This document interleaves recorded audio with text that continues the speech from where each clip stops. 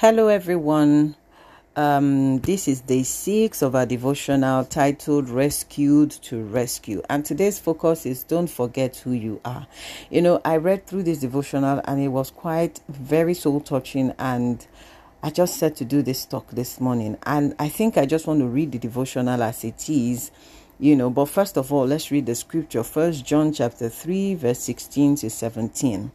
It says, by this we know love, because he laid down his life for us, and we also ought to lay down our life for the brethren. But whoever has this world's goods and sees his brother in need and shuts up his heart from him, how does the love of God abide in him? And, to the devotional of the day, it says, don't forget who you are. The story goes that there was once a little life-saving station on a dangerous seacoast. It was just a small building and they only had one boat. But they had dedicated members who kept constant watch over the waters. They saved many lives. So many, in fact, that this little station began to draw attention. People began to take notice, and before long, their membership grew. The new members wanted to do some improvements to the little operation, and they replaced the cots with beds, purchased new furniture, and expanded the building. The facility was now so nice that the members wanted to spend time there, and it started to become a social club. And instead of the members doing the life-saving work themselves, they hired it out. Around that time, there was a huge shipwreck off the coast with many people aboard.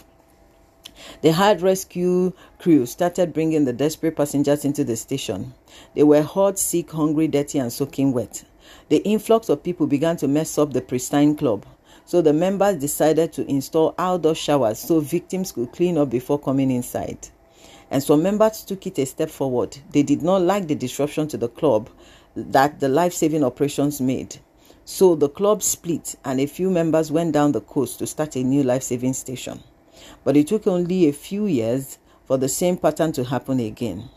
That new life-saving station also turned into a social club. One thing has not changed. Shipwrecks still happen in these waters. But the people once tasked to rescue have forgotten their why. So sometimes we forget who we are, what we are created for. We lose our why. It's no longer about helping people or rescuing, but just taking care of our own. As people of faith, we are lifesavers, second chance givers, hope restorers, rescuers. That's who we are. That's what we do.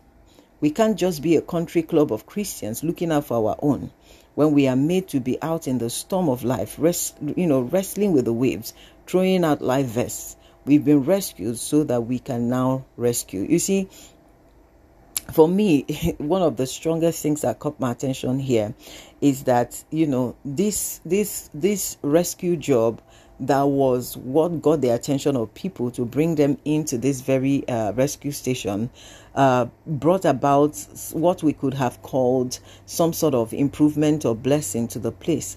But instead of that blessing now to be a propeller to the responsibility or to the assignment, it became the distraction. So the improvement that they did to the club, disrupting its uncomfortable status, its simple status from which it was just clean enough for them to bring out people from the sea and get them saved and do whatever they needed to do for them. They converted it to a social club. And the work of rescue, which was the primary assignment, got forgotten. I want to say that it is critical that we all take very, very, very, very careful note of our focus in life, so that in the course of expanding our capacity, expanding our focus, attracting the blessings that come with responsibility, we don't now convert the blessing to the distraction. We don't convert the blessing to the new vision. We don't convert the blessing to what is our pursuit now is. So that which was used to bless us now becomes what we're pursuing instead of the main pursuit itself. Just as the devotional says at the end, as people of faith, we are life savers, second chance givers, hope restorers, rescuers. That's who we are. That's what we do. This is our primary assignment. Every other thing on earth is a support system. Every other thing on earth is secondary. Every other thing on earth is created to support the main thing. So our eyes cannot be on these blessings and and focus, taking away from being lifesavers, taking away from being second chance givers, taking away from being hope restorers and rescuers. So our primary assignment is where our eyes must be on, and then the giver of the primary assignment is who we will keep our direction on, so that he will keep giving us leadership. The Bible says, looking unto Jesus, who is the author and the finisher of our faith. When we keep looking unto Jesus, we will keep seeing the mission, because when you look through the eyes of Christ, what you will keep seeing is the mission. What you keep saying, what Jesus sent us to do is the mission. You will not see another thing through his eyes. It is the mission. Every other thing that God gives us alongside in the course of the mission, they are all support systems. They are all blessings. So I pray that the Holy Spirit will empower us with the capacity to keep our eyes fixed. The Bible says, if a man's eyes be single, his whole body will be filled with light. That God will help us to always remember that we are people of faith. We are not ordinary people. That we are lifesavers. That we are second chance givers. That we are hope restorers. That we are rescuers.